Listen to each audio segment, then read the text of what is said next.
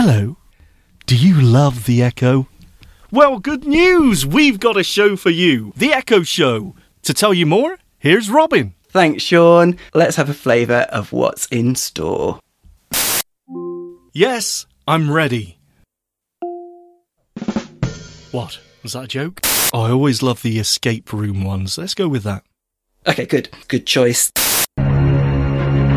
Ominous. You are on the street. You have 0 gold coins. This is one of my favourite skills. Just look at what you had there. Hello, my name's Pete and this is my pub quiz. Next up, history. This is a royal question. Gotta love the royals, ain't ya? Yeah. We're gonna demo them and we're gonna rate them with our thumbs, apparently. So that's good. I can't wait. And if you still want to listen after hearing that, then please stay tuned. The Echo Show. Welcome to the Living the Dream podcast with Curveball. If you believe, you can achieve.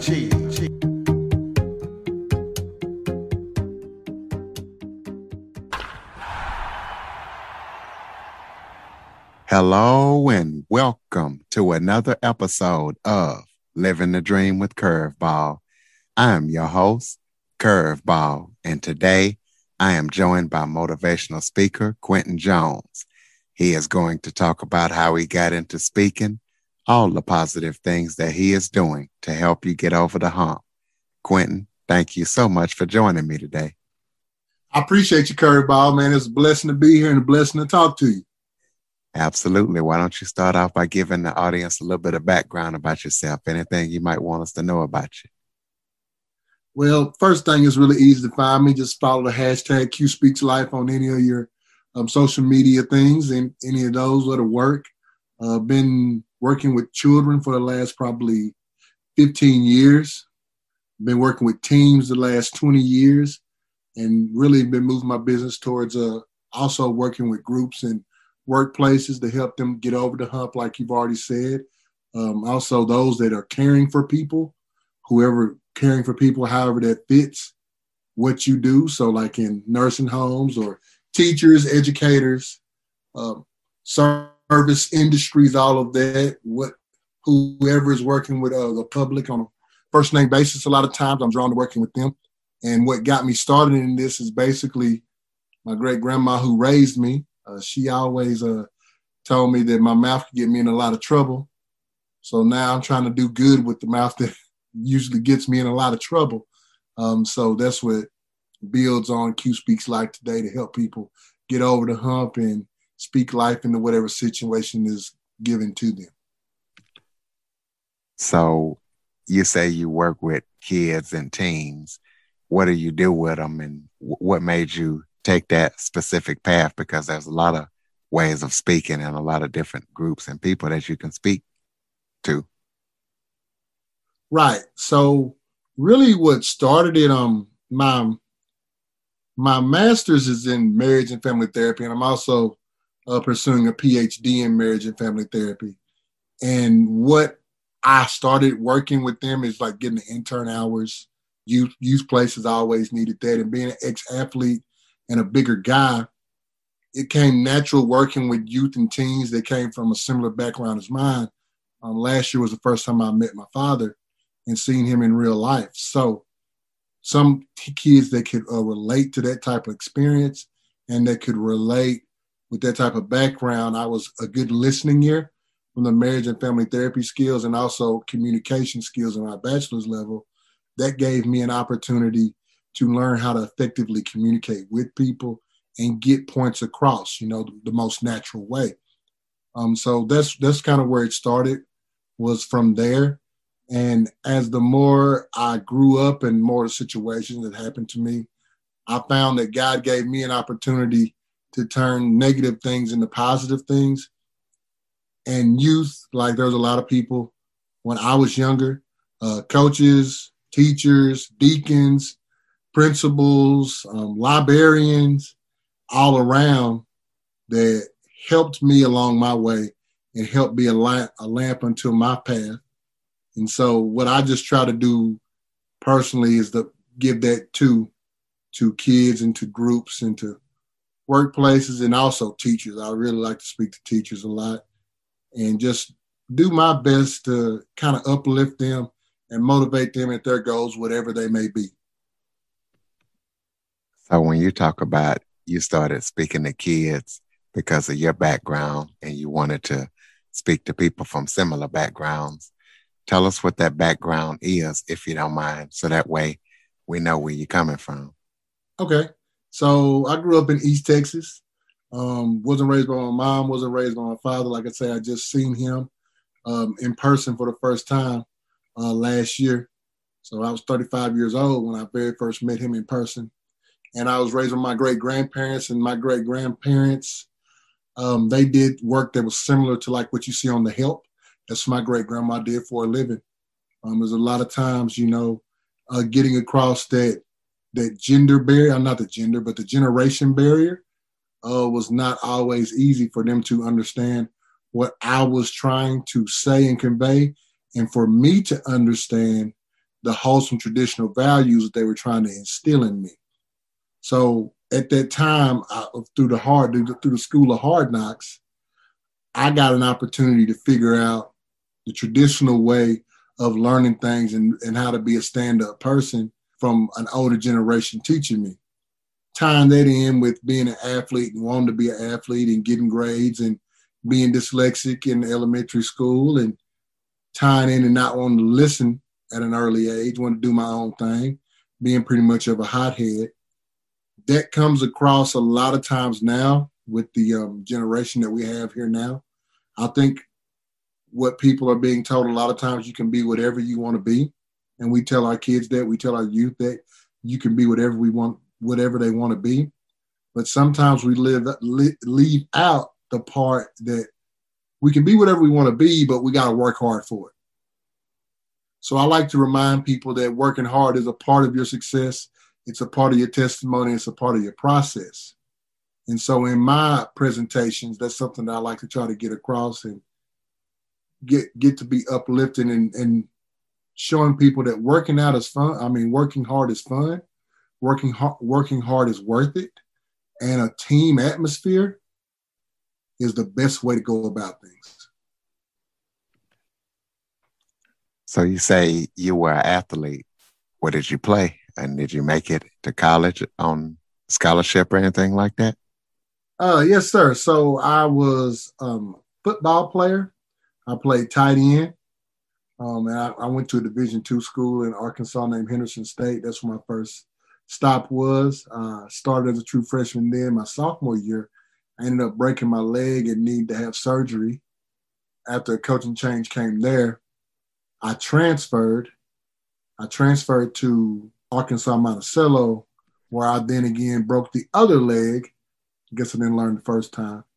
But although while I was doing all the transferring and stuff, whatnot, I was still getting my grades and still getting my credits. And so I ended up graduating on time, maybe even a little bit earlier, and got my bachelor's there. And that's when I pretty much hung the cleats up.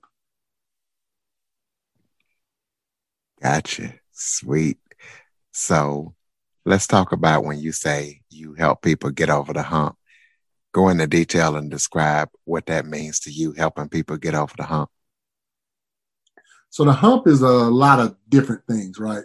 The hump is the loss or the grief that you're suffering at a time that you didn't see it coming. The hump is finding a way to manage your time well enough to where you can be a successful father and a successful businessman and a successful coworker or a successful employee. The hump is when the people around you don't seem like we're all on the same page. We're not all working or rowing in the same direction on the boat. That's what the hump can be. And also for the youth, the hump can be is, I want to do well, but there are things that are holding me back. There are things I don't understand. I want to have fun.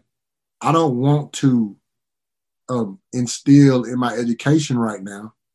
I want to just have fun. I don't have an understanding of why it's so important for me to study this stuff that may or may not be in my future. The hump can be a parent trying to get across to a kid why school is so vitally important, why listening is so vitally important. why church is so vitally important when they have 15 other things as an adult to juggle. You know, the hump can be something simple as people not talking to you or not being respectful for you on social media. You know, the hump comes in many different ways, but as we know about every hump, there's two sides to it, and how to get down it and how to grow from it. And also the biggest part, how to gain momentum from coming down off the hump and rolling into your future. What would you say to kids who have the hump where they don't think school, education, listening, church, things like that are vitally important, or a parent that's trying to get that across? Well, what they need to know is, you know, their life is ahead of them only if they take care of things and step 1 foot at a time. That's what sometimes we struggle, even as adults, but definitely with kids, putting 1 foot in front of the other, taking the steps that need to be.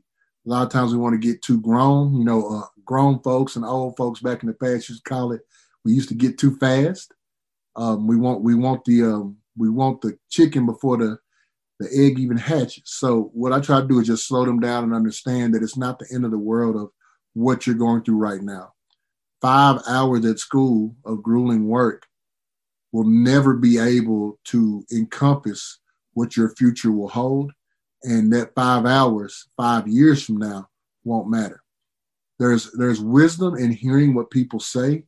There's wisdom, and you can learn from every person that you come in contact with. But once again, the wisdom of you having to know that you have to listen to acquire that wisdom and acquire that knowledge is paramount. So making it clear to them that the people that are also getting on to them are really trying to be light unto their path. They don't want them to stray away. And there's not very many adults that are going out of their way to push kids in the wrong direction. Sometimes tough love happens and it's not necessarily comfortable, but that's where the growth is. So let's talk about your marriage and family degree and the stuff that you're working on with that. Are you doing any kind of marriage and family stuff, or are you just focused on kids and groups and stuff like that? So I get a chance to use those systemic skills at my day job, I like to call it. I'm a residential manager of a boarding school. So I deal with youth and those type of things that are currently kind of mixed in together because of the setup that we have. So since we're a boarding school and we have like a residential setting, we have house parents. And so with the house parents, they mimic an actual family setting for the kids that we provide education to. 9 months out the year, 24/7. So those skills, the marriage and family skills or principles that I get to use are daily used at my job, probably every 20 minutes. So far as me getting in the therapy room and working with couples, I do that very sparingly, not official at this time, because, we can't play around with licenses and that type of stuff. But those type of skills, once you have them, they don't leave you. You can't even watch a movie the same after being taught marriage and family therapy. So what's the kind of stuff they teach you in marriage and family therapy, and what kind of stuff would you be speaking to couples on if you were working with them? So systemic training is the basis and the key of the training that I got. And that's really old school, Carl Minuchin, Virginia Satir, those type of people. And so what that does is it looks at the family as a whole unit and looks at it trying to stay afloat in whatever situation it has. The whole unit is looking to be balanced wherever that may be. And so for the change to come into the system, so let's just say one spouse is dealing with substance abuse issues, and that is bleeding onto the other spouse's lifestyle, is bleeding onto their time, and is bleeding onto their success in their future.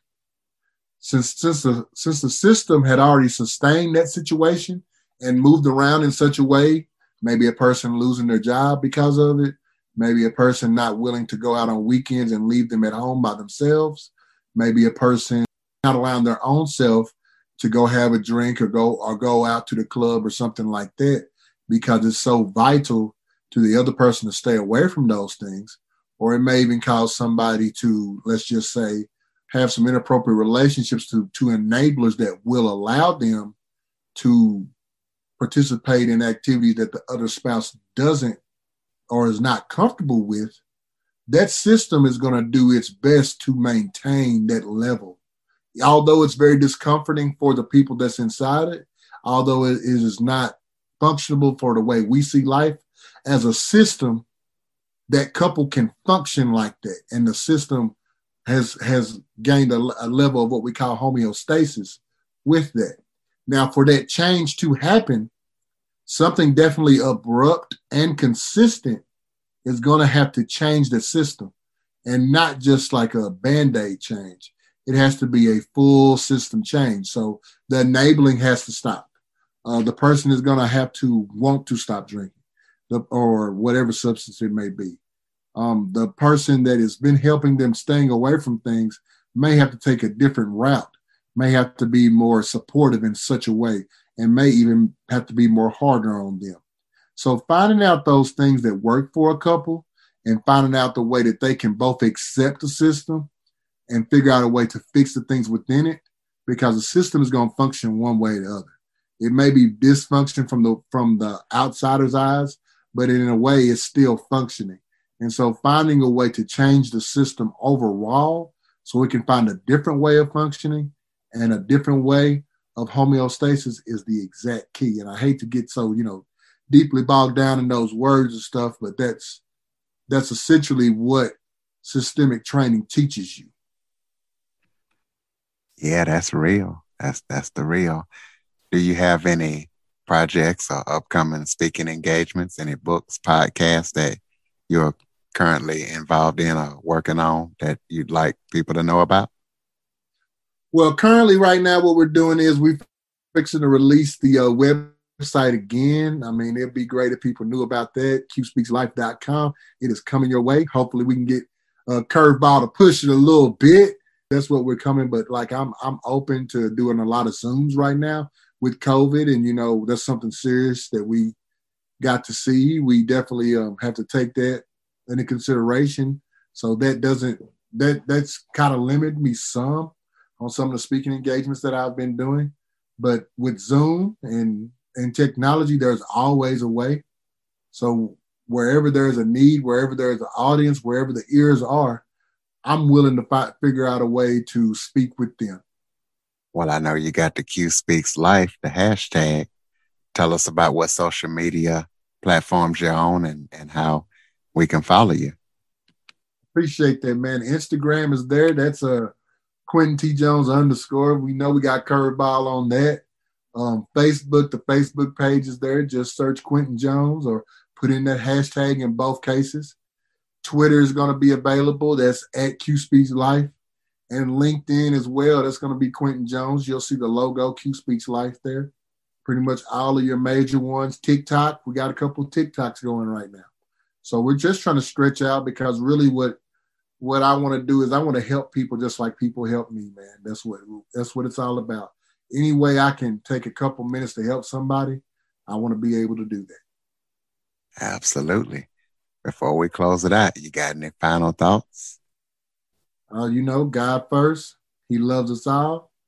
He's already showed that. I would love to get an opportunity to help anybody on their path, young or old, couple, group, family, teams, workplaces, and especially teachers and educators. Whatever I can do to help you, I want to do that. And I appreciate you, Curveball, for getting me out here and giving me a chance to step out to your crew. Absolutely. Well, before we go, let's talk about what you discuss with workplaces and teachers and educators. Let's get that in too. Okay. So when I go to a school, especially now with teachers, they need all the uplifting they can get. They have our kids, and I say it all the time, they're the most important pillars in communities. The future is where the importance should be, and they're day in, day out working with the most important things in all of our lives. I know your children are the most important thing to you. My children are the most important thing to me. And so within that, there are the caregivers to them. So keeping them uplifted, keeping them focused, and keeping them their cup at least half full is a definite priority to me, and I think it should be a priority in America. With workplaces, it's pretty common that people go into places that they don't feel the team atmosphere. It's pretty common that there is sometimes a mishap or there's a broken bridge amongst workplaces with teams that needs to be mended. So my workshops that I do with them to bring people together, and also my speakings to remind them that we're all looking at the same goal, seem to be very helpful from the feedback that I get after them. The managers that hire me to come in and work with their teams, they seem to find help in what I tell them and what we get to share with each other. And it always seems like it's going to be better after those conversations, after those talks. And then sometimes the managers, after the workshops and after the talks, they get to hear information that they didn't already know. They get to get some insight that they didn't get to see. And once again, from an objective perspective, when somebody doesn't have a dog in the fight that's working with you, you definitely get a better understanding. If somebody is looking for that understanding, they get a better understanding of what's the common goal for everybody. So there's some very enriching things for me. Every time I leave them, I'm a little tired, but at the same time, I feel accomplished. And then when we go back and we wait 2 weeks or we wait 2 months, we do a study after that. We send out the questionnaire afterwards. We find out that it's been helpful and positive to every program.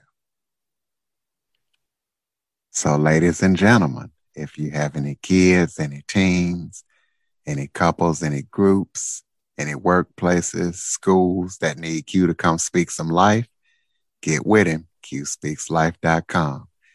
Quinton, thank you so much for joining me today. Thank you, Curveball, man. I appreciate you. And listeners, please be sure to follow, rate, review, and share after listening. For more information on the Living the Dream podcast, visit www.djcurveball.com. Until next time, stay focused on living the dream.